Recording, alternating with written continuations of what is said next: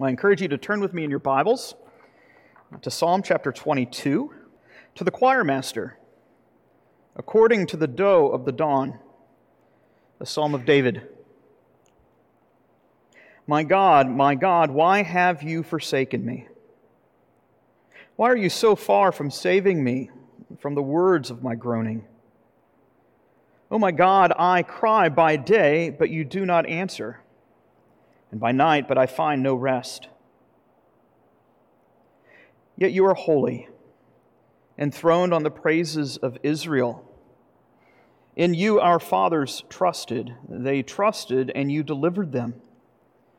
To you they cried and were rescued. In you they trusted and were not put to shame.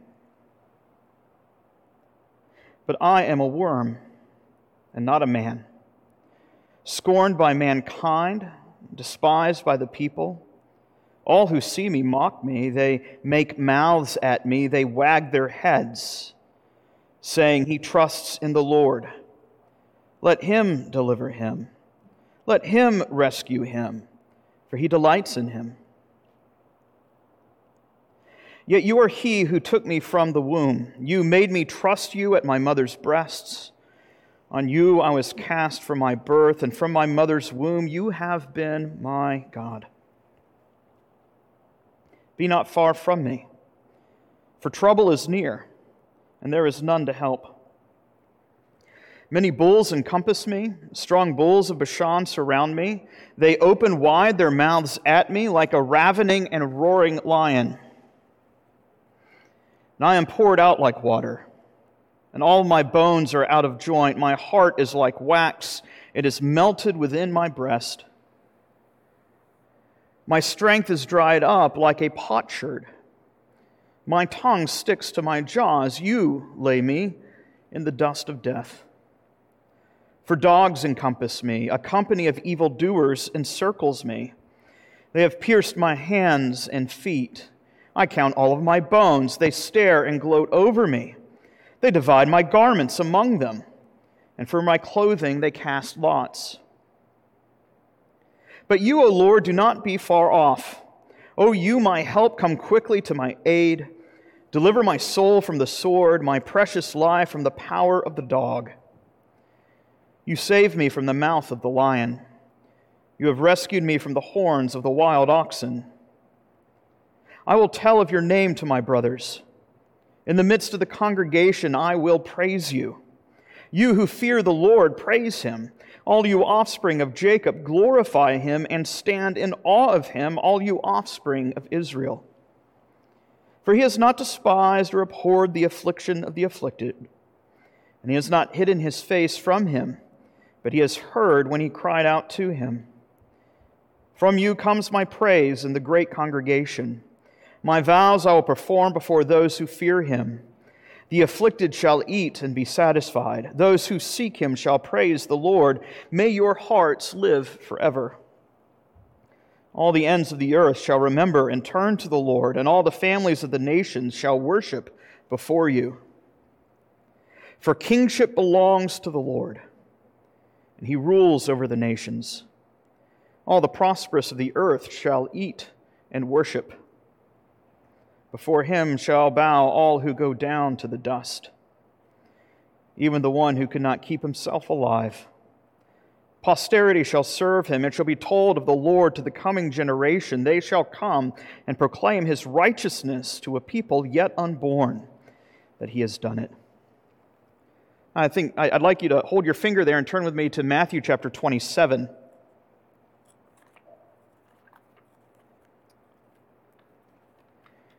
I think there are so many verses that we came across in our passage tonight that sound familiar.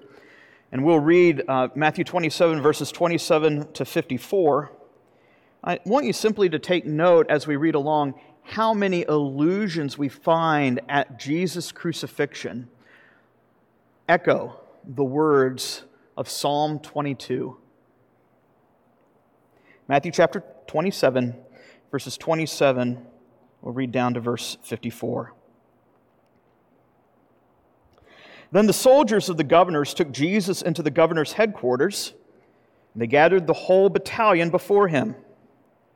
And they stripped him and put a scarlet robe on him, and twisting together a crown of thorns, they put it on his head and put a reed in his right hand.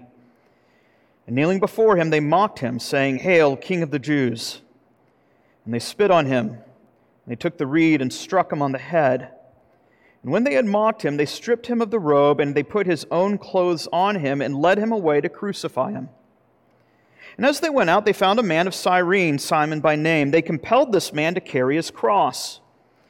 And when they came to a place called Golgotha, which means place of a skull, they offered him wine to drink mixed with gall, but when he tasted it, he would not drink it.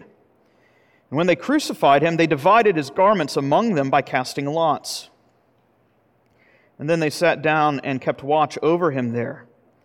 And over his head they put the charge against him, which read, "This is Jesus, the King of the Jews." Then the two robbers were crucified with him, one on the right and one on the left, and those who passed by derided him, wagging their heads and saying, "You who would destroy the temple and rebuild it in 3 days, save yourself. If you are the Son of God, come down from the cross." So also the chief priests with the scribes and elders mocked him, saying, "He has saved others, he cannot save himself. He is the King of Israel. Let him come down now from the cross, and we will believe in him. He trusts in God. Let God deliver him now, if he delights in him, if he desires him. For he said, 'I am the Son of God.'" And the robbers who were crucified with him also reviled him in the same way. Now from the 6th hour there was darkness over all the land until the 9th hour. And about the 9th hour Jesus cried out with a loud voice, saying, "Eli, Eli, lema sabachthani?" That is, my God, why have you forsaken me?" And some of the bystanders hearing it said, "This man is calling Elijah." And one of them at once ran and took a sponge, filled it with sour wine, and put it on a reed and gave it to him to drink. And the others said, "Wait, let us see whether Elijah will come to save him." And Jesus cried out again with a loud voice and yielded up his spirit. And behold, the curtain of the temple was torn in two from top to bottom, and the earth shook, and the rocks were split. The tombs also were opened, and many bodies of the saints who had fallen asleep were raised. And coming out of the tombs after his resurrection, they went into the holy city and appeared to many. When the centurion and those who were with him, keeping watch over Jesus, saw the earthquake and what took place, they were filled with awe and said, "Truly, this was the Son of God."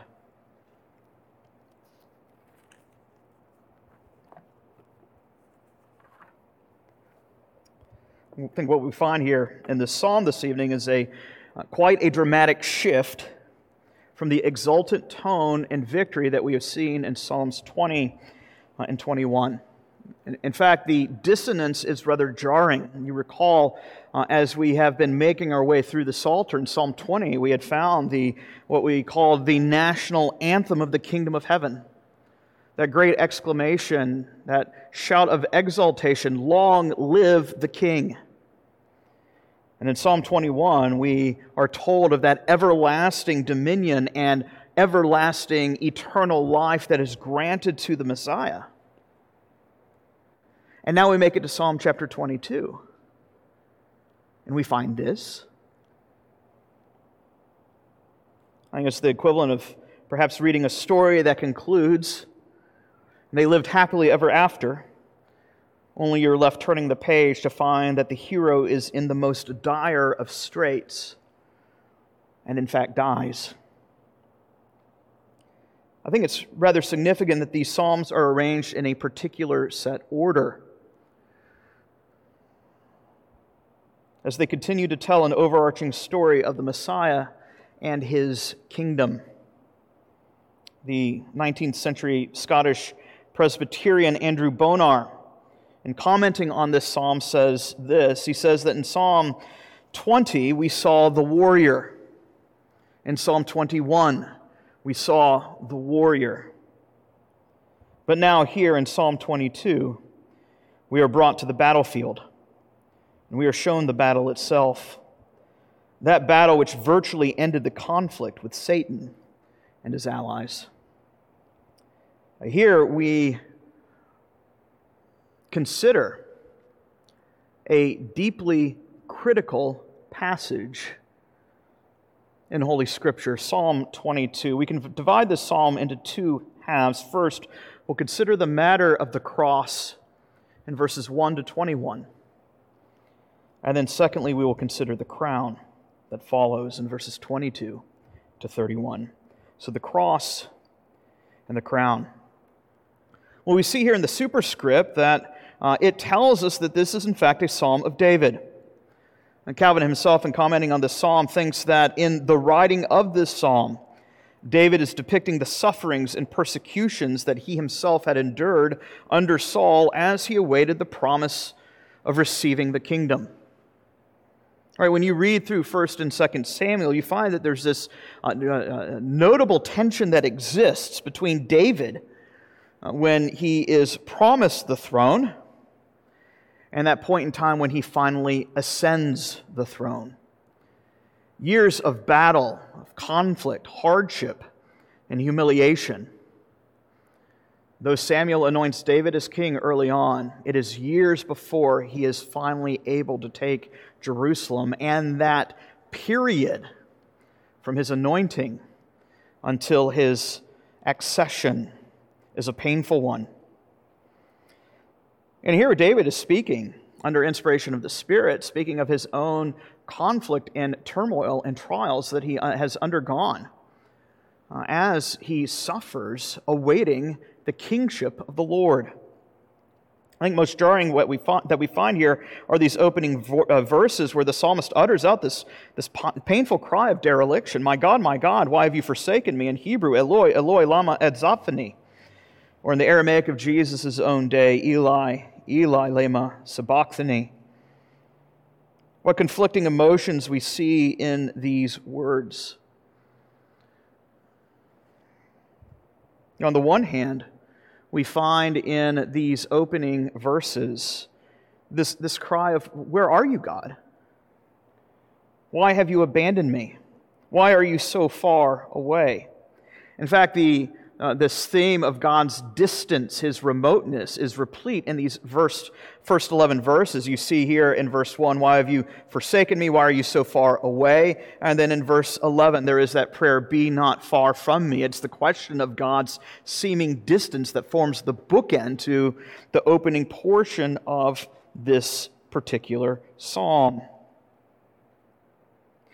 And yet we should note that David is not simply crying out in unbelief.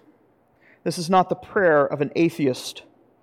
You notice here, on the other hand, though he is saying, "Where are you, O God?" twice he still says, my God, where are you?" Here we find a prayer in the midst of great turmoil and affliction.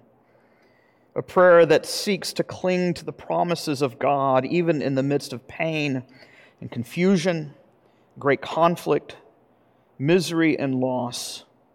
Even when he feels like he has been abandoned, he still clings to the Lord as his God. Andrew Bonar calls this prayer the irresistible might of weakness. Here the strength of the Messiah is put on full display. Though it seems as if the Lord has abandoned him, the Messiah continues to put his full confidence in the Lord. Calvin notes the tremendous faith found in these opening words, where he says, by first raising up the rampart of faith, he ensures that his emotions do not break beyond due bounds.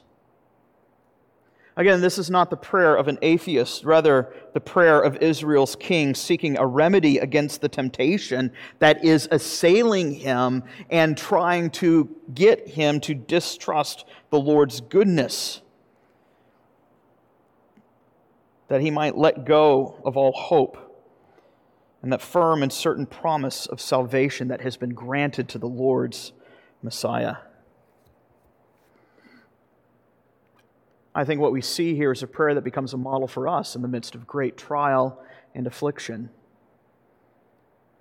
To continue, even when doubts assault and assail, to cling to God with the eyes of faith. Even when all sense experience seems to say otherwise, to have the promise of Scripture be our steadfast anchor in the midst of the most turbulent storms. And so here in the midst of great agony, here in the midst of the storm, the psalmist begins to recount the national history of his fathers, as he recounts even to his own recollection of the Lord's faithfulness to his forefathers, to his forebears, and their appointed times of woe. You see that here in verses 4 to 7. He says, "You have saved our fathers. They cried out to you in the midst of their affliction. You heard, you answered, and guess what? They were not disappointed." Here, David, under inspiration of the Spirit, is rehearsing the national history of Israel, of God's own faithfulness. Again, as to give us a model in our own prayers when we undergo those fires of affliction and the seeds of doubt. How is it that you wrestle with doubts? First, you might ask, do you wrestle with them? It's okay to wrestle with doubts. However, we are not simply to let those doubts get the better of us. They are not to lead us to distrust our Father's gracious plan. When doubts arise and affliction assails, consider Israel's own history and God's faithfulness to her, even in the midst of her own infidelity and treachery. Might I commend to you Psalms 104, 105, 106, 107. That's what those national historical psalms have been given for, to speak of the Lord's faithfulness to his covenant, the Lord's faithfulness to his people. And this is exactly what the king of Israel is doing as he feels such loss beating down upon him. And yet we see here that even as the Messiah recounts the history of his people, the anointed king of Israel, he looks at his own condition and he sees that his misery is heightened in an unprecedented manner. Now, you see that where he says here in verse 6, "But I am a worm, I'm not a man. You've been faithful to everyone else prior to me, but my situation is so intense. Will you show yourself faithful here? Will you deliver? Will you save?" There is a uniqueness to the sufferings to which the anointed king of Israel is undergoing in the midst of this conflict. Even as he prays, his foes are surrounding him, and they take perverse delight in his suffering. It is voyeuristic, it is sadistic, it is demonic. They are described as these ravenous beasts who are foaming at the mouth, taking great joy in the suffering of Israel's king. In verse 8, they taunt and they jeer. They say, well, he trusts in God, let him deliver the king. Quite literally in the Hebrew where it says he trusts in God, literally it says he rolls himself onto the Lord. Let the Lord dig him out. What a picture this is of trust. When you feel like you have been kicked in the teeth and knocked down by the circumstances of this life, where you lie broken and bleeding in the dust, you are so weak you are not able to get up. As your foes surround you and they taunt and they mock, we find the only thing he is able to do is he rolls himself into the hands of his loving Father. It's a biblical word for such a kind of trust, and that is faith. And that is what is being described here, the faith of the Messiah in the Lord his God, a faith that knows that God can save, but it is also a faith that knows that God has promised to save. He's not only able to save, he has promised that he would. And not only has he promised to do so, he is a God who keeps his promises. He is a God who is willing and able. And here is the Messiah who is lying in the dust, broken and bleeding on the brink and verge of death, and yet he continues to entrust himself to his loving Father who does all things well. Here the Messianic Son has fallen into the grave. His foes say, if God truly delights in his anointed one, let him dig him out of the pit. Let him dig him out of the grave. And here we find in verses 9 to 11, in order to fan the flame of faith, the Messiah rolls himself into the arms of his Father. As he moves from speaking of God's faithfulness to the nation, he now begins to speak of God's faithfulness to him personally from birth.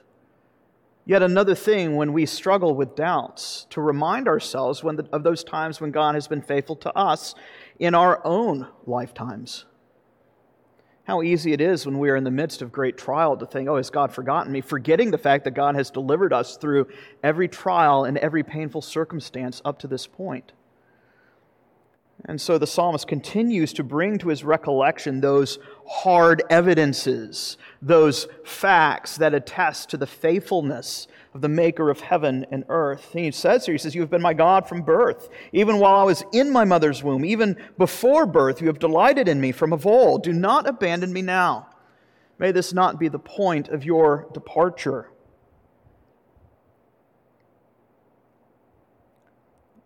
You see the absence of God is felt here in these opening 11 verses. Again, verse 1, God feels so far away. Verse 11, therefore do not be far from me now. Who else is there who is willing to save? Who else is there who is able to save? We see here in verses 12 to 21 that the psalmist now begins to characterize his foes that do surround him. Again, as I've already mentioned, they're described as carnivorous beasts, lions, bulls, and dogs, oh my. Surrounding and snarling, tearing and roaring, his situation has become so dire and so horrific that he employs three distinct analogies to describe the inner turmoil that is transpiring within his inner life. Like water, he is poured out and utterly expended. Like wax, his heart has melted within him at the sight of his enemies. Like scorched clay, and that is what we mean by a potsherd. It is kind of like earthenware, utterly scorched by the heat. His soul is dried up. His tongue clings to the roof of his mouth. When I read this particular verse, I'm reminded of, I can't remember which of the ones in the Man with No Name trilogy. I think it was the first one. You remember when Clint Eastwood he gets stuck out in the desert for days. His face begins to blister. His tongue sticks to the roof of his mouth because of the desert sun, because there is no water. He is on the brink of death. And yet, despite the fact that all of his foes surround him, we ask, who has done such a thing? And when you look at verse 15, ultimately you find the answer is not the enemies of the Messiah who has done this. Look there at the end of verse 15. Who is it that lays him down in the dust of death? He says, it is you, O God, who lays me in the dust of death. This is not said in an accusatory tone. Rather, this is one who has entrusted himself, one who has rolled himself over into the Father's kind providence. Here we find language that is echoed later in the words of Isaiah 53, that it pleased the Lord to crush him. That just as the Lord had promised to bring life and dominion and power and blessing and glory to his Son, so also has he determined to bring his Son through the fires of affliction and death. Confusing as it is in the midst of the struggle, the Messiah recognizes that his misery is part of God's plan of salvation, both for him and for the people. What is your only comfort in life and death? Such begins the first question and answer to the Heidelberg Catechism. My only comfort in life and in death is that I am not my own, but that I belong, body and soul, to my faithful Savior, Jesus Christ, who with his precious blood has redeemed me from the power of the devil, and so cares for me in such a way that not a hair can fall from my head apart from the gracious will of my heavenly Father. Here the Messiah recognizes that his sufferings come from the hand of God, and he continues to entrust himself to the God who has inflicted these pains. In one sense, we need to recognize that his sufferings are unique. As the anointed king of Israel, he has already highlighted the extreme nature of his sufferings as he compared himself with the sufferings of his forefathers. He says, compared to their sufferings, I am a worm and not a man. His suffering is highlighted, it is exacerbated to the nth degree. Yet even in the midst of his incomparable sufferings, he trusts in his Father to do all things well, and continues to model for us a picture of faith in the furnace of affliction, even when our sufferings do not compare with his. Jesus suffered far worse on the cross than we ever will in this life or in the life to come. And yet it is because of that Jesus becomes the source of salvation and strength, because he knows what it is like.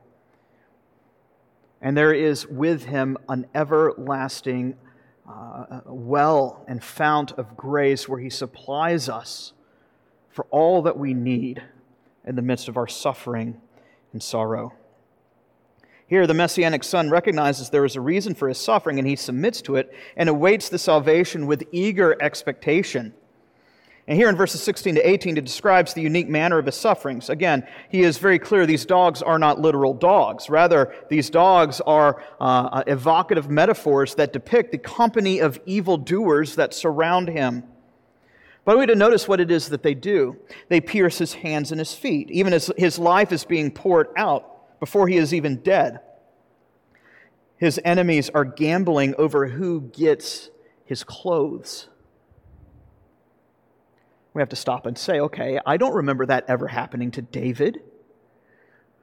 You read 1 and 2 Samuel. Of course, this psalm begins by saying this is a psalm of David, as he is recounting his own experiences under Saul, and yet we look at these descriptions, and these things never actually happened to David. David here uses poetic language, metaphorical words to speak of his own sufferings, but here under inspiration of the Spirit, he is pointing to the literal sufferings of David's greater son who will come. As this psalm frames for us the horrific suffering that the Messiah must undergo. A suffering that he undergoes not merely in a metaphorical sense, not merely in a poetic sense, but quite literally as his hands and feet are pierced and nailed to a cross. Even as the Roman soldiers gamble for who will get his clothes after he dies. David here, in speaking of his own sufferings, is not speaking exclusively of his sufferings. The psalm becomes a schematic, it becomes a sketch of what the sufferings that David's greater son will undergo before he is to ascend the everlasting throne. That's why Jesus says in Luke chapter 24 on the road to Emmaus that all the Psalms speak of his humiliation and glory that he must undergo. O foolish ones and slow of heart to believe all the things that the Scriptures have promised. Was it not foretold in Moses, the law, and the prophets, the sufferings that the Messiah must undergo and the glories to follow?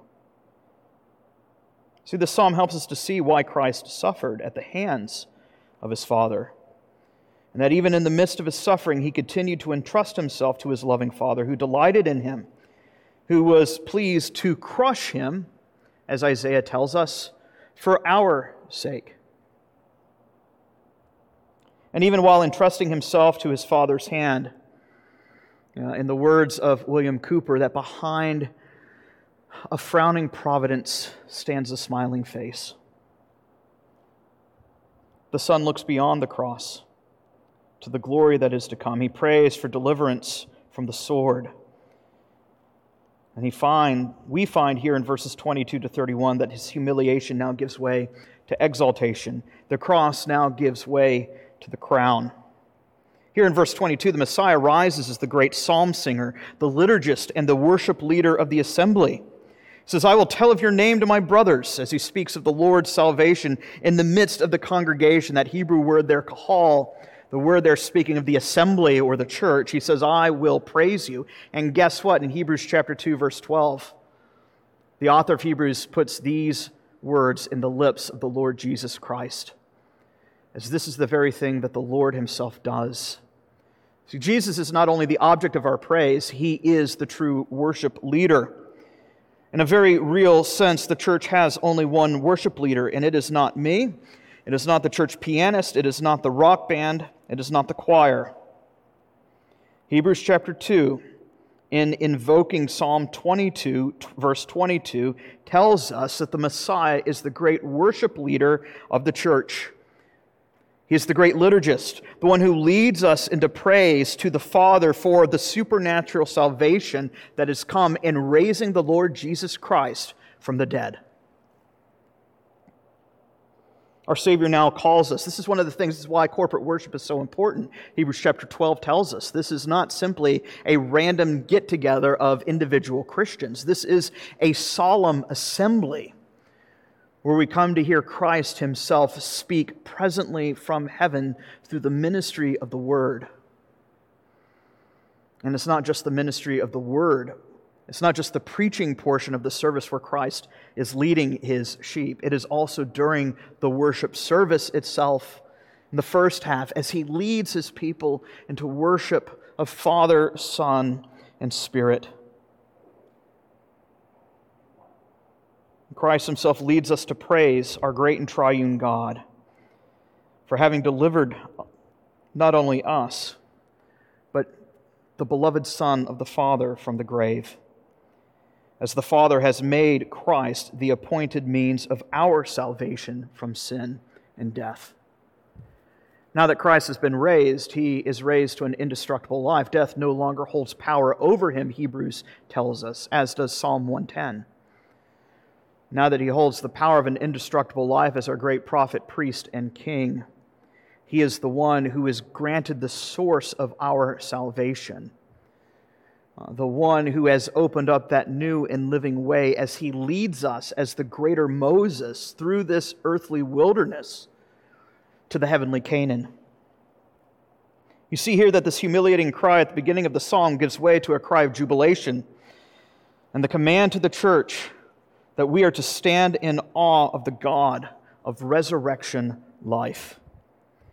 And now, as we see here in verses 26 to 31, the Messiah, having been delivered from the dead, spreads a feast out for us in the midst of our enemies, a theme that will spill over even into the next psalm, Psalm 23. You look here at verse 26 and again in verse 29. Even not just the Messiah, but now the afflicted, those under the weight of deep humiliation, are now able to eat and be satisfied because the Messiah has been delivered from the dead. Israel's king now reigns, and so he becomes the source of life to all who turn to him. As we are now granted the great privilege, the great benefit of life eternal. And with that promise of life, the charge to worship the God of life. This is no ordinary feast. This here attests to the great messianic banquet that so many Old Testament scriptures hint at. The very way in which the Bible itself closes at the end of Revelation. A massive feast that is spread out for the people of God on the last day. Here we find a meal that gives way to eternal life. As verse 26 attests, may they eat and live forever. Here is a feast that is spread for whoever will come, not just for the wealthy and powerful, but you see here in verse 26, it's also for the poor and the afflicted.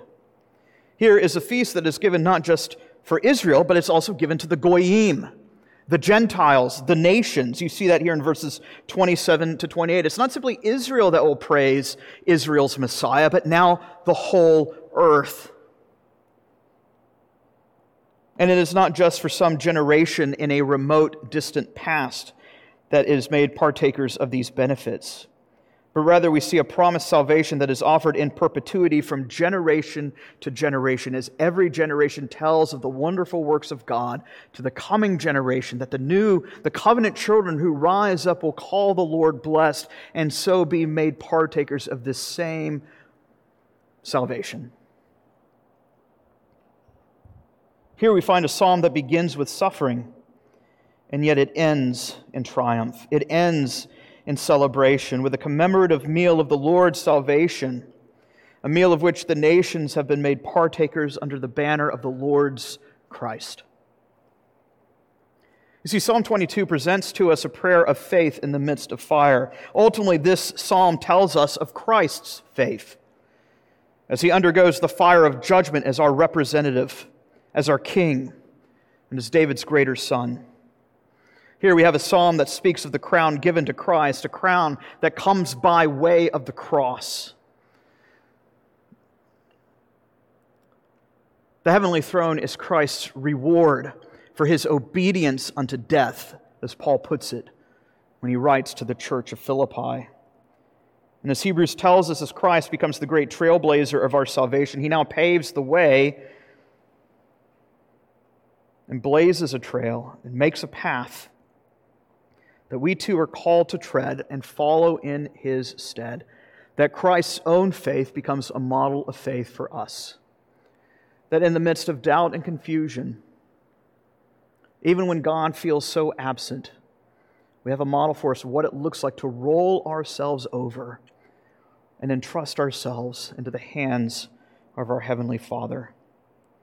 Even in his deepest humiliation on the cross, as a sponge squeezed, Christ oozes the Psalms. They're the very things that gush forth out of his mouth in the midst of his deepest suffering. As he himself quotes Psalm 22 from the cross among a number of other psalms. And yet we find that Christ not only speaks the Psalms in his deep agony, but as the great liturgist and worship leader, it says that in that moment of salvation, in his resurrection and ascension on high, he now tells of the great salvation in the assembly of his brothers. Citing Psalm 22, verse 22, as we find it put under the lips of Jesus in Hebrews chapter 2, verse 12. As Christ, now risen and exalted, continues to lead his church in worship and praise, as he feeds us with life found in his body and blood. So let us heed the exhortation of our Savior. You who fear the Lord, praise him, for he has not despised you in your deepest afflictions. But he will feed you with the heavenly manna. He will come and he will save to the uttermost. Let us pray. Our gracious God and Heavenly Father, we thank you that when we read the Old Testament, we find the Spirit of Christ speaking through human authors of the person and work of Christ, that we might have faith to believe that what Christ has accomplished on the cross has in fact completed our salvation. For those here struggling with doubts, for those in the midst of great affliction and trial, we pray that you would continue to be their God, that you would not be far from them, that you would not be far from us, that as we roll ourselves into your hands, as we entrust ourselves to you, that you would be kind to us and deliver us for the sake of Christ and for the glory of your name. We ask these things in Christ's name. Amen.